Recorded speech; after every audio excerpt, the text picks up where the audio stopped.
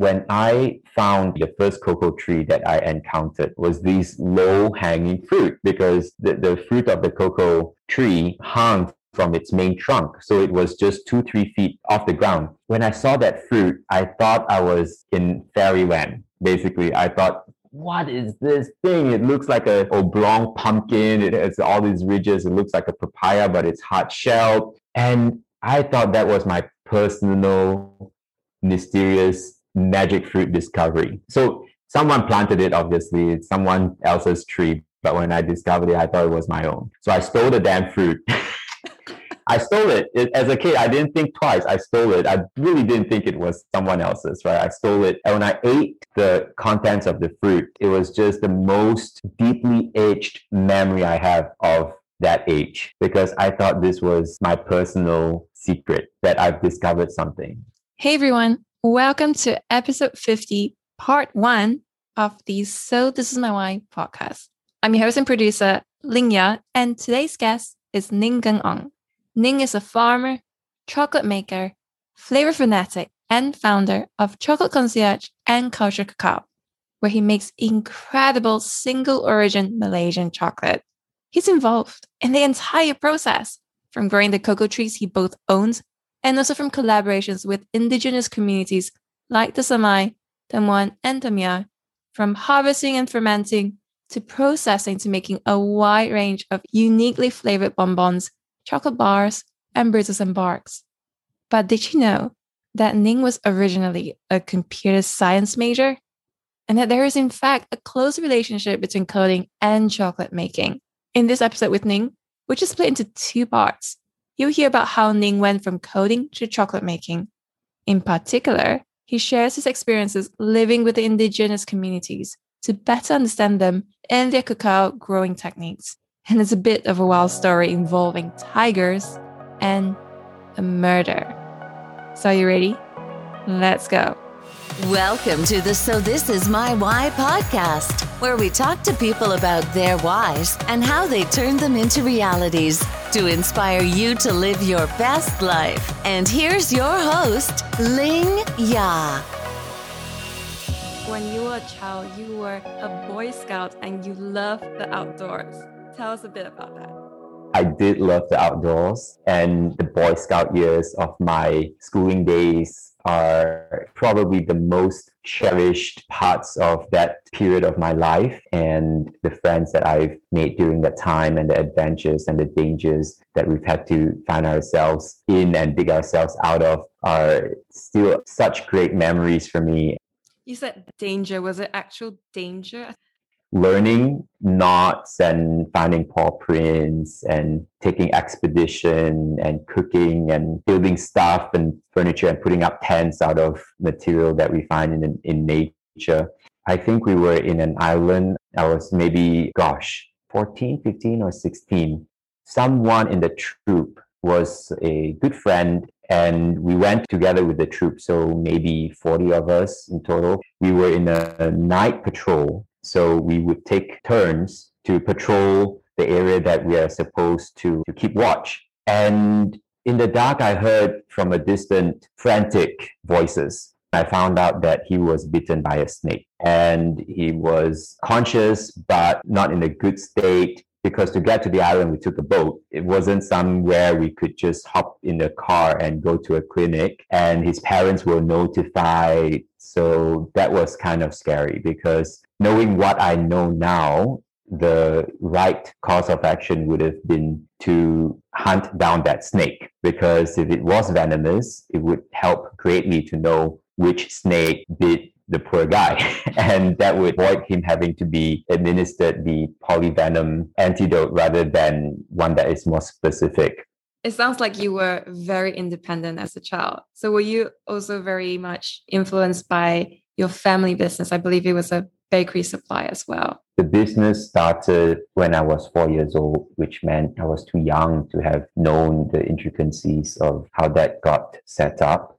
But you got to taste imported chocolate. At a very young age, yes. And thanks to the family business. Very grateful, super grateful for that. Do you feel that seeing the fact that your family was running its own thing, that sparked an interest in perhaps running your own business in the future? Because when you were at A levels, I noticed that you were the president of Entrepreneurs Club.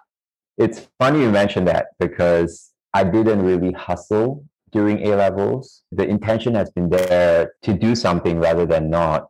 A levels was really a short time actually at Taylor's, was a year and a half. So the whole thing passed by with too many priorities, trying to do well, trying to make friends. And then before that had any chance to develop, then people were already moving into their unis. So after A levels, I backpacked for a couple months, and that's what led me to applying to universities in the States, which originally was not the plan. So what was the revelation and what led you to decide you wanted to apply to study Illinois in physics and computer science? I was backpacking in France, Switzerland, Italy, and then the UK. Some of my friends have already started their semester. So that allowed me to visit the campus at the University of Nottingham. And what I observed there was that there were many Asian students and there were numerous Malaysian students. I thought, okay, this doesn't socially seem too different than A levels and what I've experienced before. And the program was scheduled in such a way, as I understood at the time, that there were very little room, or students hardly took the opportunity to take classes that were outside of their program. And I thought, okay, if I can, I would like to be in a position in uni to take classes that were interesting to me rather than just to fulfill a program requirement. And so I thought, okay, I'm going to look somewhere else. And that's when I applied to American universities. So you must have really enjoyed what you were doing, because for quite a while you were doing a lot of programming work as well. You were doing web design consulting, you were teaching 3D and application developers. So you must have really enjoyed that side of things. In fact, I did. That part of my life really taught me many things that I still use as a model when I'm running my own business now. For one, I had two amazing bosses. Because before I graduated, I was a student employee / intern. For both the marketing department, we had a application development division under, and also instructional technology. When I graduated, the two departments decided to create a position to hire me under. And so that allowed me to work under two separate bosses and two women bosses. But they were, till today, I still look back and use the interactions I've learned then as a model to how I want to behave as a supervisor, as a manager, as a boss. Mona Lamontang was the director of marketing. Susan Solly was the director of instructional technology. And Mona always referred to everyone on the team as her colleague. I've always felt that we were a team, and that just allowed me to pour my heart into whatever I was doing. I mean, granted, I was young. I was probably not every day the most motivated employee. But when I think back of my time there, I only have fondness. And Susan just allowed me a lot of freedom to decide how to pursue certain objectives. When I ended my stay in Illinois, at the time I was working in this town called Romeoville. When I tell people this, they say, oh, is that such a town? Town is Romeoville, and the next town is Joliet. Not making this up. Joliet spelled Joliet. So it's Romeo and Joliet. So I spent close to 10 years there, and immediately I can remember Route 66, 55. So my mind map is still there. And when I came back to Malaysia, I started off with this idea of how workplace interaction, communication, hierarchy, expectations are, which made me walk into walls a lot of times because I wasn't in a workplace with Western culture.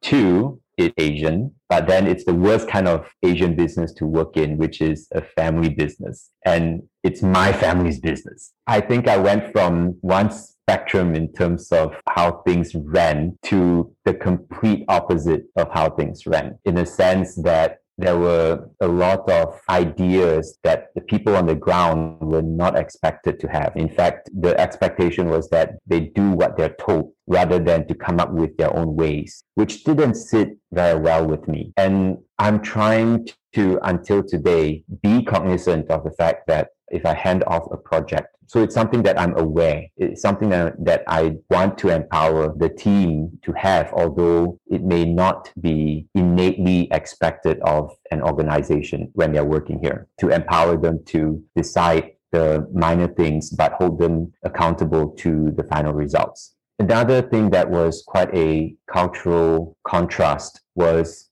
just ideas. I felt that when subordinates were asked in a meeting to brainstorm, people just shut down. They're not really expressing their thoughts. And I think some of the reason for that is because a lot of times they feel that their ideas will not go anywhere, will not go far, so they're not willing to invest in that. Also, I think there is this schooling that has not encouraged that as well for anyone to speak up.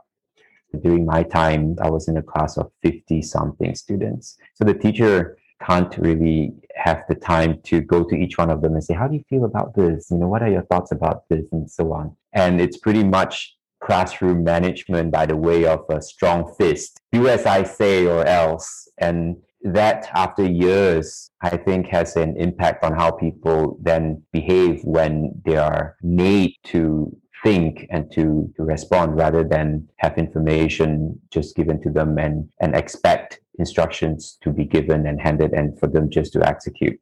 Clearly, the culture was so different from what you were expecting and used to in the States. And I wonder, because of that you felt that maybe you wanted to do something of your own and you started exploring and trying to, say, make your own meat or beer or cheese. Was that what set you off on that path? I find tremendous fulfillment in going deep into something. So fermentation was something that I thought, wow, it's fascinating. Fermentation has parallels with programming. Fermentation is when microorganisms, either yeast, bacteria, or mold, act on an ingredient and transform it through metabolic processes. And you have an output that is very different, transformed due to the process of fermentation, and taste, smell, and has a texture that's very different from the starting point. And I look at these microorganisms as robots. In programming, we have bots. What we do is we set the initial variables, okay, V equals whatever, run for how many loop, or when certain conditions are met, then that's when you exit the loop or you terminate, you move to the next phase, and so on and so forth. And I look at fermentation as being that. If you set the conditions correctly, it's repeatable. It's work that's done by microorganisms, which meant that you could just leave it and come back to it. And the thing is transformed, be it honey to mead or unfermented cocoa beans to something that's closer to chocolate, not quite yet chocolate, but somewhere there. Soybean to mirin or soy sauce or tempeh. So really exciting idea. The more I found out, the more I realized that a lot of the foods that we enjoy go through some form of enzymatic transformation or fermentation. Coffees, teas, wines, beer for sure, and chocolate. And when I wanted to do something and totally geek out, I thought of, hey, so chocolate is one thing that unified a lot of my life's interest and consolidated what I thought I could be spending my time in a meaningful way, and also a way to contribute somehow. At the time when I started, because of the family business being available at the time for me to taste the different chocolates that were made from different countries out of beans that were grown out of different countries, it really set a stage for me to build on. And I took it initially as just a side project. Very early on, I made chocolate out of a home kitchen, just as one would start, say, a home brewery or microbrewery, because at the time, internet was booming with a lot of information about home brewing and at the same time, chocolate making. There were a number of forums. Two that comes to mind are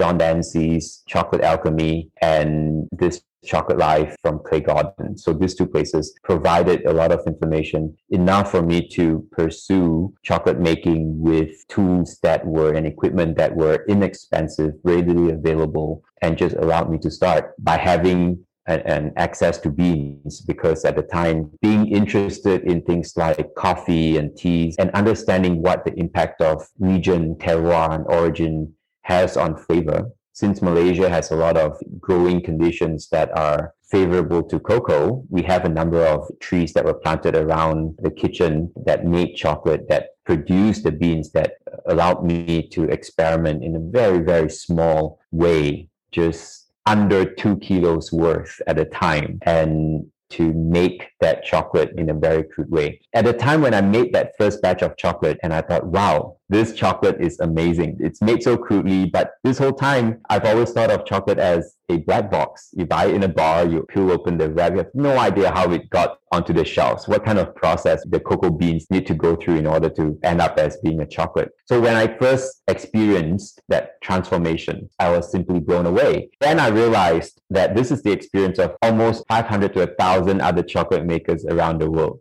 They make a chocolate really crudely. They take a bite and realize, man, this is the next best thing in the world. And then they're egged on by their friends and family and say, hey, your chocolate is great. Why don't you go into business? Years in, the chocolate making part is the easiest thing to get right. You really can't fudge it out. The hard part is running it as a business. The hard part is the HR, is the accounts, it's taxes, finance, hiring, business license, food safety, sourcing, purchasing, accounts payable, delivery, logistics. This is the other stuff that they don't say. People who tell you, hey, it's a great idea to start a business. They don't tell you, look out for this. Whatever you want to sell, right? If you're selling donuts, you make a donut, let's say you make a loaf of sourdough bread at home, and your friends and family are nothing but supportive, like this is the best sourdough bread. But then they don't tell you when you go into business, hey, watch out for these 101 things, that's from 1,000 paper cuts. You have a great product, but that's not what a successful business can depend on solely. You have a successful product, then there's this 1,000 other pieces of puzzle that needs to fall into place before it can get somewhere. Before reality set in and you were, oh my gosh, this is magical and amazing, was it that first batch that allowed you to decide that chocolate is what I wanted to do? Because as you said, you really deep dive into what you were exploring. You went and got a certificate of the sommelier. You really deep dive with so many different things like beer and coffee. So what allowed chocolate to really, really stand out from everything else you're pursuing? I've always enjoyed the experience of things, the experience of understanding something in depth, the experience of having contact with colors, flavors, textures, taste. And I'm curious in that way. So you're right. I did take a introductory level to the Courts of Sommelier, which is a wine professional certificate. And I'm not from that industry, but having gone through that deepened my appreciation for what a glass or a bottle holds. And part of that process was to blind taste a series of whites, a series of reds, and call out the vintage to within a year, make a guess onto the variety, the region. And I thought, how is this even possible? It's not a multiple choice question. The possibilities are endless. But later on, I appreciated that if you follow a certain method, you could come to a pretty good guess. And I've taken that idea to other foods and beverages that I've encountered, teas and coffees, green teas, matcha, which I'm starting to find an appreciation for, and also chocolate. And it's this contact of when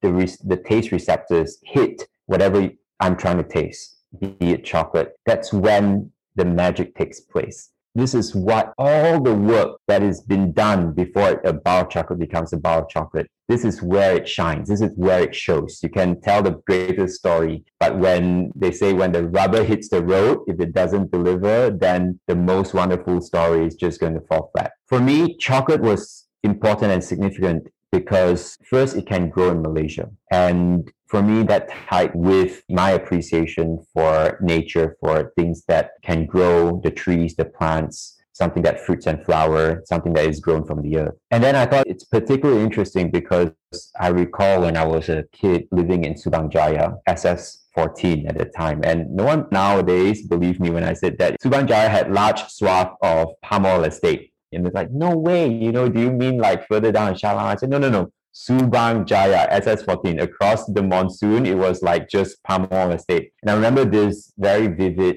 So I was quite a lonesome kid, latchkey kid, and I would take strolls in the palm oil estate alone. I don't recommend this for kids, by the way. Don't do this. Don't do as I did, kids. When I found the first cocoa tree that I encountered was these low-hanging fruit, because the fruit of the cocoa tree hung from its main trunk. So it was just 2-3 feet off the ground. When I saw that fruit, I thought I was in fairyland. Basically, I thought, what is this thing? It looks like a oblong pumpkin. It has all these ridges. It looks like a papaya, but it's hard shelled. And I thought that was my personal, mysterious magic fruit discovery. So someone planted it, obviously. It's someone else's tree. But when I discovered it, I thought it was my own. So I stole the damn fruit.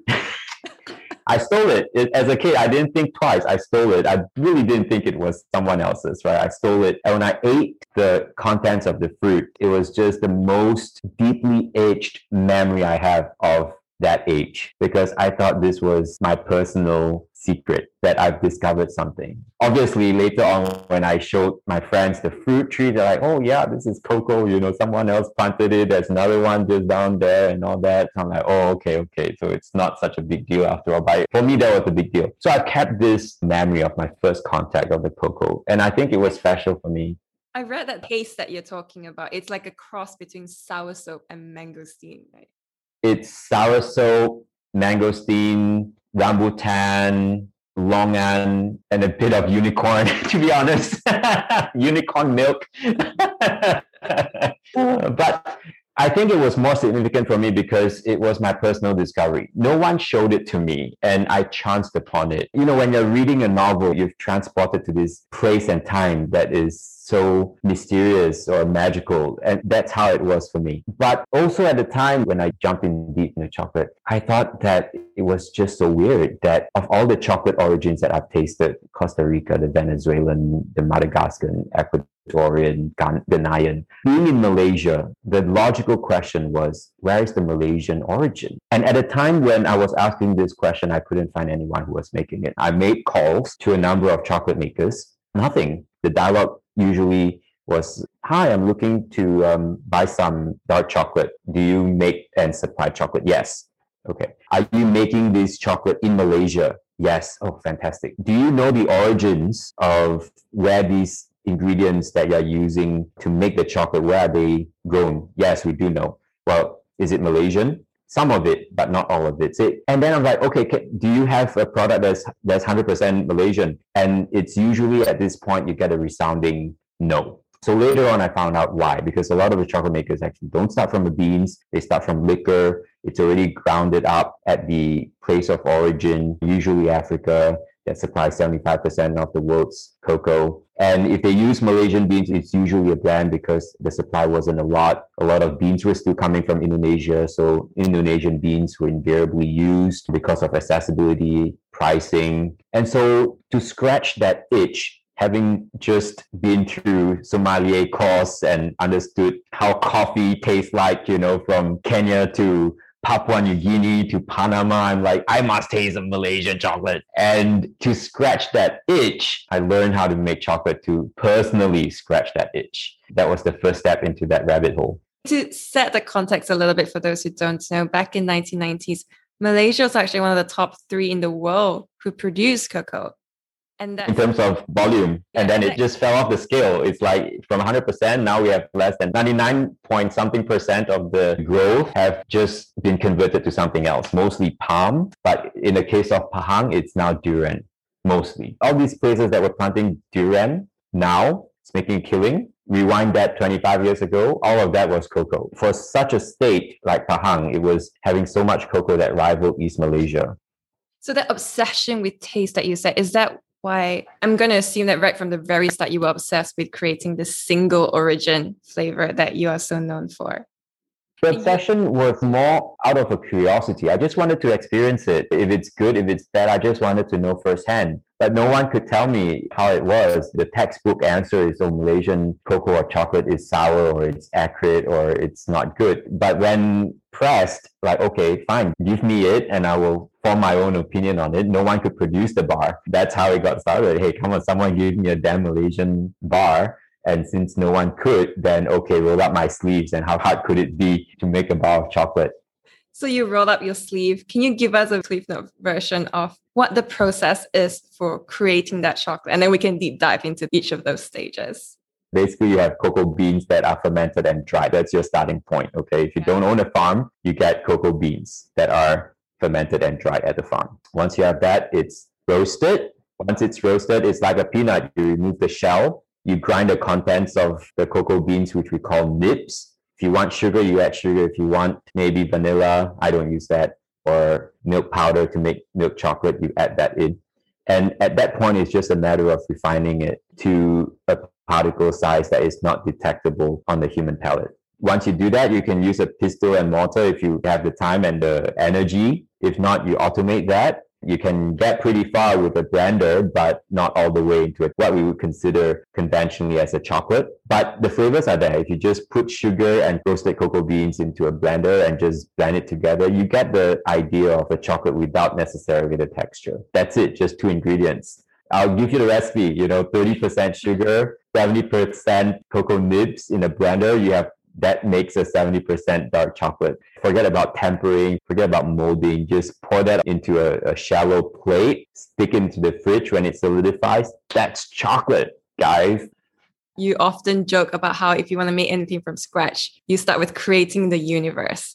Yeah, that's a Carl Sagan joke. A lot of times I chuckle when another artisanal maker, say, make their soy sauce or tempeh or tofu or tauhu pha from scratch. What do you mean by from scratch, guys? I mean, are you planting your soybeans? Are you doing that? Are you breeding the genetics that goes into that? Or if you want to start from the very beginning, it's the start of the universe. That's when things started to, as we know it, fall into place. One of the very first things that you were struggling with, as I understand, was finding good, reliable cocoa beans. And you were struggling for 6 years to find this. Why was it so difficult? This is where I'm going to borrow again from my computer science background. Data scientists know this: garbage in, garbage out. So to begin with, the best possible ingredient is important if you want to express the full potential of a certain flavor that is present in the beans. And for a long time, that was a problem for me when I wanted to make more chocolate. Basically, I just wanted to make more than the 10 trees could afford me in terms of how many fruits or beans that I could harvest out of 10 trees. The challenge then was to get a reliable supply. And to solve that problem, later on, I found out it was a great idea. So to solve that problem, I enrolled myself in a Khusus Asas Penanaman Cocoa, which is a cocoa board basic introductory course to cocoa planting or cocoa plantation. I was there with a notepad and a pen, and I was the networking guy there. I was there just to take down names, phone numbers, and then call these farmers up because I wanted to see if I could visit their cocoa farm and get my hands on more cocoa beans. So that was my initial intention, which I successfully did. After the course, I called up a number of these farmers and I said, I'd like to see your plot. And I went out there, wow, beautiful trees, growing great. And when they presented me with the beans, a lot of them were not fermented or were not correctly fermented because the beans in Malaysia are bought by middlemen who really didn't care much about the flavor or the aroma of the beans. And so the farmers were not incentivized to pay more attention since they're not incentivized to do that. So whatever that they were fermenting worked. If it smells great, great. If it doesn't, if it smells bad, who cares? It still fetches the same amount of per kilo. But when I did find the farmers that were fermenting it at the time for me did a pretty good job. So I got a sample, but when I placed an order, I was horrified to find that the sample which I encountered at the farm did not match in terms of characteristic or property to the order when it was fulfilled. And after having experienced 2 or 3 of these failures, meaning I got a sample that was great. And then when I ordered, I got something totally different. I wised up and I thought, okay, if I wanted to make more chocolate, at the time it was still a side hustle. I just wanted to make more, basically. I needed to be able to control the fermentation. And that meant I would need access to an area that I could process cocoa beans. And that's when I started to look for a way to do that, which meant at the time buying into a farm in Pahang, which was close to a number of areas that were still growing cocoa. Is this the one where you end up partnering with Kong Weng and Kevin as well? Because I thought it was very intriguing that you would start Culture Cacao. It has a very kind vision in the sense that you want to give back to society, which is very different from someone who, if I have a side hustle, I want to make money, I'm going to focus just on profits. But you were clearly thinking of a bigger picture then. And I wonder what was driving all that. Yeah, so I met Kong Weng and subsequently Kevin because they have a plot in Pahang and they had cocoa on the plot. So when we met, I said, I'm looking for a plot, preferably with cocoa already growing on it, and preferably somewhere I could ferment and dry beans. Things just came together. Kong Weng is someone who clued me in, who sparked my interest in giving back to the community. So he's a community leader. He's involved in a Orang Asli boarding school that is situated minutes away from our farm. It's Semua, in just north of Tras, between Bentong and Raub. It became something that was natural and a way for the initiative to be more than just a business. We felt it wasn't one way at all. To have this perspective of wanting to take care of the community and the environment just resonated with the 3 of us at the farm level. And this later on translated into Chocolate Concierge, also interested to pursue an environmental cause and a community cause, and wanting to formulate that into the core of the business so that as the business grew, so would our contribution into these 2 areas.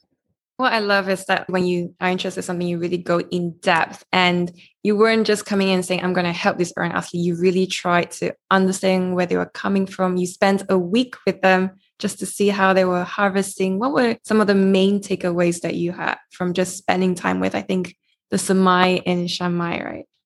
Yeah, it's a Semai community. Initially, it was such a cool idea that I thought, okay, I'm going to spend a week with these guys. What also drove me to do that was when I saw these cocoa beans coming out from the Semai settlement. And I thought, wow, how are these guys able to grow cocoa without any pesticides, as they told me? And year after year, the pesticide report comes back with no pesticides residual detected, none detected. So this confirms that they aren't using any pesticides. And I share these with the farmers that I before met. I say, hey guys, do you know that Orang Asli are planting cocoa and they're successful, they can get a yield without using pesticides? It's like no one believed me.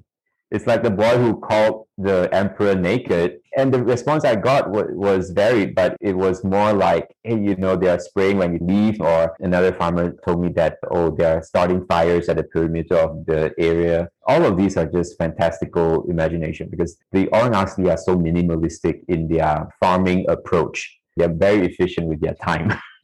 So they spend very little time to get a lot done. And so they're not spraying. There's no agriculture store, pesticide store that is within traveling distance from the village, which is an hour and a half in from the main road. And if they have money, they're not going to spend it on that. We know that. And they're not starting fires because it's often one guy running an area that is 2-3 acres. And if it's in evening, he's not going to go around and starting fire. That's just not realistic. So I wanted to find out firsthand how are they able to do that. So that was one of my very important mission, to understand how is this even possible. So I started a checklist at a time. I thought, okay, I'm going to go visit. So each household has 2 to 3 acres that they manage, which the community I lived with had durian, mangosteen, petai, betel. They had jackfruit, vegetables, but a lot of it was semi-wild. It wasn't cultivated. It was just whatever that grew. I drew up a list of factors that I wanted to check what was allowing cocoa to grow in a way that is successful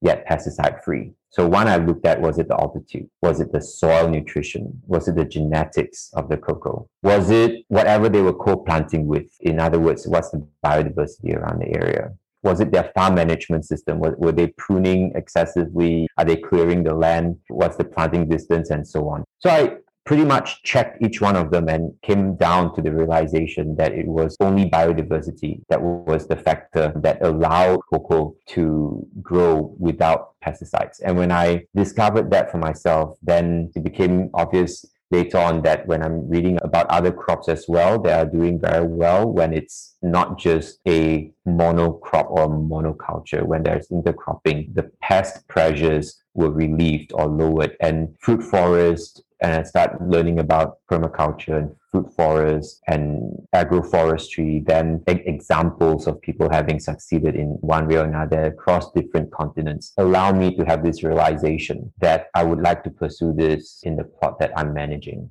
This realization really started when I spent a week with the settlement. And my host was Abu. There was no TV at the time. There was no cell phone data. So at night after dinner, he hosted me. Before I went in, I had to get the agreement of the village chief, the Batin. So I asked, hey, do I have the permission to come and spend a week? And he's like, okay, yeah. So Abu is my uncle. He'll host you. His wife will cook and you can sleep in this area. And I was like, sweet. So I came back 2 weeks later and met Abu. And when I came in, I brought the chicken. I brought things that I thought would be my contribution towards the meal that didn't last the whole week, but we ate whatever that we could within the first 2 days. And then after that was where it got interesting. So when we exhausted the chicken, that's when the meals became really interesting. So in our morning walks, it's like, okay, what do you want? It's like, okay, what's on the menu? And I learned a number of words in the Semai language. So come here is cek mate, cek mate. Some words seem very familiar because it's got like either Hokkien or Malay sounding words that's similar, like to eat together is chak sama. So it's unfamiliar but familiar. And so in the morning we would discuss, okay, what would we cook? And Abu is the one who would cook together with his wife. So in the morning, we're like, okay, let's get some taro shoots. And then he would go to the river and he would pluck some turmeric. He would have a lot of leaves, a lot of vegetables, but always rice. They love their teas too sweet. So I don't drink the teas, but the rest of it is just fantastic. Just these different herbs that I would never otherwise have experienced, like semomok. And later on, I had to find out what the Malay term was for each one of these. Semomok in Semai language was mengmong. When I came out and I told the chef, I said, have you experienced mengmong? Like, what? Then I realized, then when I sent the photo and later realized, oh, in Malay, it's semomok, then people could understand what I was talking about. There's a lot of ulam and a lot of highly seasonal, but super interesting. So in the morning, we would walk the area and he would just slash, and it was Abu followed by his dog, and then I would follow behind the dog. So the trio, a lot of times the dog would sometimes lead Abu or would fall back behind Abu, but I would always be the last one. So doing that for a number of days allowed me to better understand how it was managed and how it was possible. Also gave me a glimpse into what life was truly outside the city. And although we all consider ourselves, hey, they're Asian, we're Asian, but culture that couldn't be further away from our own in terms of how they view possession. What is their relationship to each other? Because in the settlement, they're all related in one way or another. And also the tremendous stories that I thought really should be going into a book. So Abu in his lifetime has killed 2 tigers.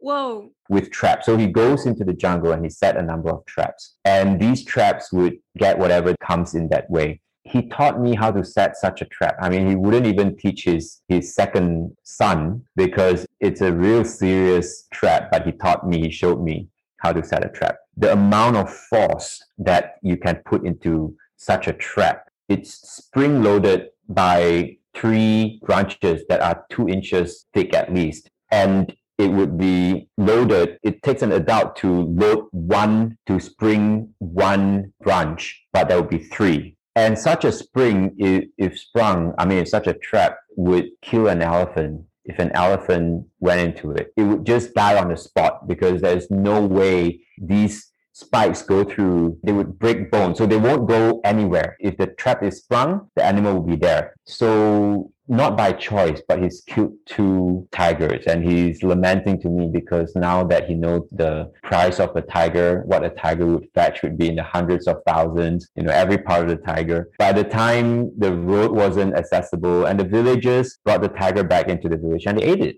They ate it like any other meat. So the whole village had tiger meat. But to just listen to stories like that, and it's a very different life they live. He has 7 surviving children, but he's fathered a dozen, and some of them didn't make it. But it's just this attitude of accepting the hand that life has dealt him. And another experience that I thought was valuable to me was, so there was someone that he's been warning me about in the village because he's known to be a thief, stealing from others. And it was during durian season, and I've timed my stay to coincide with the durian season. I mean, purposefully, because I was after, these fantastic fresh durian that's not from the farm. And so we know that this certain individual would steal other people's durian and sell it as though it's his own. And such a morning, we saw this individual coming from the direction of Abu's land. And so Abu, with his parang behind his back, greeted the guys like, "Hi, how are you? What are you doing here? How are you? How are things?" And he's like, "Oh, nothing, all is good." And him carrying 2 handfuls of durian, all right? It doesn't get more red-handed than that. But anyway, he just answers doesn't skip a beat. He's just answering like, "Oh yeah, life is all right, this and that." And Abu's like, "What are you doing here?" And the guy's like, "Oh, I saw 2 rats and I chased it and they led me to your land and they ran away and now I'm leaving." And he walks away with the durian. And I'm witnessing this with utter disbelief. And after the guy left, I tapped Abu on the shoulder and I said, "Abu, those are your durian, right?" And I was like, "Yeah, those are my durian." I said, "Well, weren't you going to do anything?" And to this day, how Abu answered me would stay with me. It's like, yes, those were my durian, but he needed them more. And I still have trees that will give me more durian later today, tomorrow, and beyond. So it's okay if he gets the 5 or 6 fruits that he can carry with him because he needs them more. So that kind of one sentence wisdom and just the forgiveness is something that to this day, it's a model that I can't yet live up to. That forgiveness is just because our sense of possession is so black and white. What's mine? What's yours? And it's drawn so clearly. I think it's very humbling that just so happens that the trees grew on my land doesn't mean that the fruits can't be shared. And I think I'm still learning that lesson. I'm very hung up on forgiveness. I don't think it comes naturally to me. I'm one where I do remember everyone who's crossed me and to observe the opposite. But it's this and that because he might be very forgiving in this, but then he's petty. The Semai culture is one where they can be very petty as well. So it's not something that can be summarized with just saying that, oh, they have this folk wisdom that we must learn from. For example, if I came in with a donation of rice or crows, I must be very careful to both give it to Abu because he was my host, but also to the batin because he's the batin. If I missed any one, then there would be very bad blood. There would be politics. There was one time I paid the batin to cater to a group of visitors who were interested in learning about cocoa and how agroforestry with cocoa looked like. So I paid a small sum. And then he got in trouble with his uncle, which is Abu, because Abu felt that he kept most of the money to himself and didn't spread to the village. But I paid him for the meal that he catered to me. I had to clarify with Abu, say, I only paid him a certain amount and this was for the food. But to have to navigate through that is a lesson that is valuable when I'm continuously growing a relationship with the Orang Asli who we work with to grow the cocoa that we transport to our farm, ferment, dry, and is made into the chocolate. And we credit the Orang Asli for the chocolate that is made from their cocoa. If we're working with 3 communities, if it's the Semai, the chocolate will be called, the first word of it will be Semai, not dark chocolate or 100% whatever. The first word of it would be Semai to credit the community who's growing it. Then the other 2 communities are the Temuan and the Temia. I love the fact that, there are people who live by such different values and cultures and expectations. And it sounds very much like they're very self-sufficient. So going in, experiencing, seeing their lives, how did you feel that you could contribute? Because you end up deciding to give them like bananas and organic fertilizers, right, for free to help them. So how did you decide, how to start that? Because you don't have any contract with them as well, which is a very unusual arrangement to come to. From the start, it was out of sheer goodwill to not want them to feel in any way that they can only supply us. If the bananas go to maturity, and we actually gave out more banana trees than cocoa in our assistant program. So we really did want to help, but there were a lot of lessons learned with regard to that. For example, if we just gave trees, if just too many trees and they can't plant it in time, they would just let the trees wither. So later on, we learned that lesson. So rather than just giving trees, I would then organize volunteer planting programs. So we would go in, we would give the trees, and we'll also help them plant it. So all the trees would be planted in the ground and will have a better chance at surviving into adulthood. So that's just something that we tweaked, because week after week, we went to the village like, what are you doing with all these trees that we've given you? I mean, we paid for these trees, It didn't come free. It came from nursery, and we spent hundreds of thousands in procuring these trees. And well, they're just busy. What are you going to do? I'm busy. They have a household to provide, and they have short-term or seasonal work, the patriarch. So they're doing plantation work, construction work, or some other work. And so they don't have the time to plant the trees. Later on, we realized that, rather than, just giving the trees wasn't good enough, we had to ensure that they are planted as well.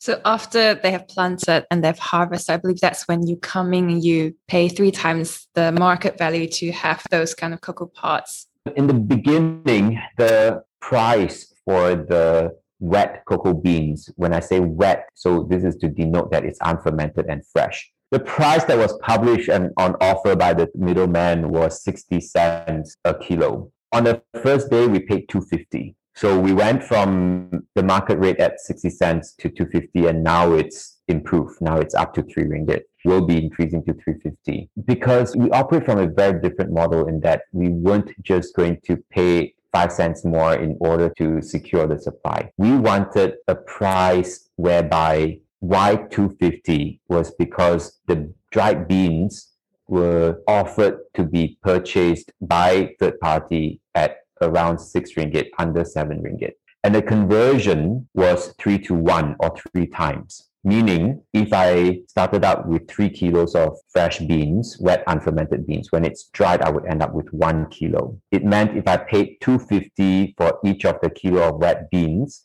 that 1 kilo of dried earned them 750. And that distinction from day one was important for us to signal to them that had they fermented and dried their beans, they would have gotten a lower price.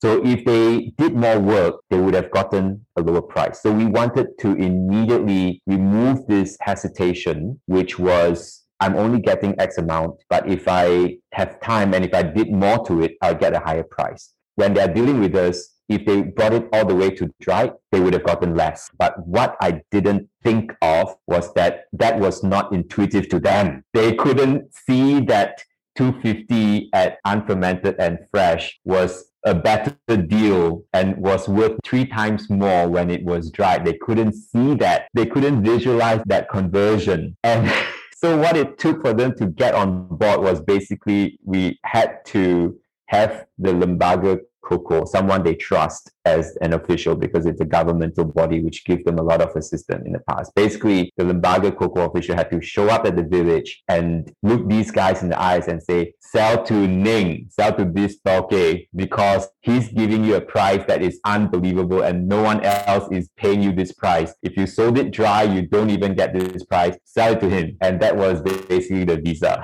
So I thought I was embarking on a certain direction, but reality was quite different. And I had to do a few of these in navigating. Another one was coming from this mindset of excellence, having visited the winery in Margaret River in France and looking at how they are growing their grapes, the vineyard, how well managed it is. And I envisioned how cocoa should be procured, the kind of quality, I thought absolutely AAA flawless, great cocoa. So initially, when I dealt with the first community I dealt with were the term ones, I told them exactly what I was thinking. This cocoa is not good enough because it's got moldy beans in it. These moldy beans should have been separated, not been piled together with all the good ones. These ones are too old. These are too dry. These are half-eaten. You should leave it out. So I basically told them the grade I was willing to accept. The next trip when I went in, no one wanted to sell to me. So I knocked on the same doors, and the guy comes out, opens the window, looks at me with a big smile on the face. I said, "Hey, what happened to the cocoa? Are you not selling cocoa to me today?"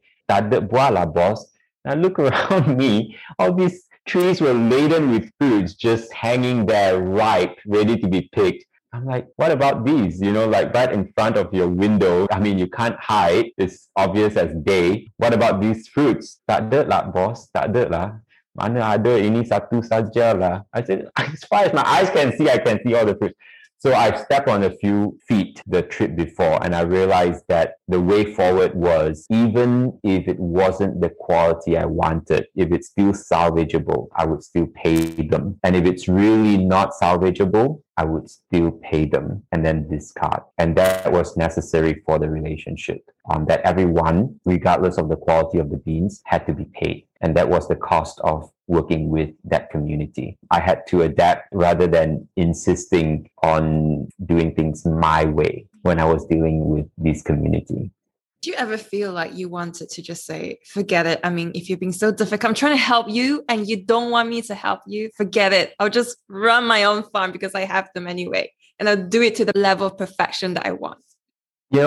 That never crossed my mind. But there is another level of detachment, which is arm's length. At one time, I got so involved because I stayed with Abu and all, that I was getting roped into the village's politics. The village chief at the time was reported to have committed murder. And so there was an investigation into him because there was a certain individual that was a missing person. And it got really ugly. And then he was expelled from the village, so had to move upriver. I'm getting both sides of the story. And this was with the two government coming into place, but they each had their own party. And I had to put a stop into that. I said, okay, look, I appreciate all that we've done, but you have to deal with these situations. I mean, I got really involved at the time. I was buying medicine for different individuals, for the village chief. Every time I go in, I knew exactly when his medicine would run out. But I had to instill an arm's length, which is, I'm not your mother. This is a business transaction. I don't owe you anything more than the money I put into your hands.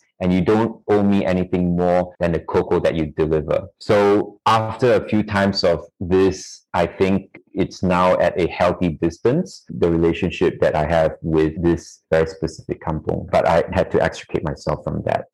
And that was the end of part 1 of episode 50. The show notes and transcript can be found at sothisismywhy.com/50-1, alongside a link to subscribe to this podcast weekly newsletter. If you want to find out how the rest of Ning's journey goes, check back this Wednesday for part 2. We cover the process of making chocolate from beans that have been fermented for up to 71 days, how he creates uniquely flavored chocolate like asam laksa and nasi kerabu, advice for aspiring chocolate makers. Honestly, anyone can do it at home. And finally, the flavors he would recommend people ask from Chocolate Concierge. Want to hear how Ning's story continues? Check back this Wednesday for part 2.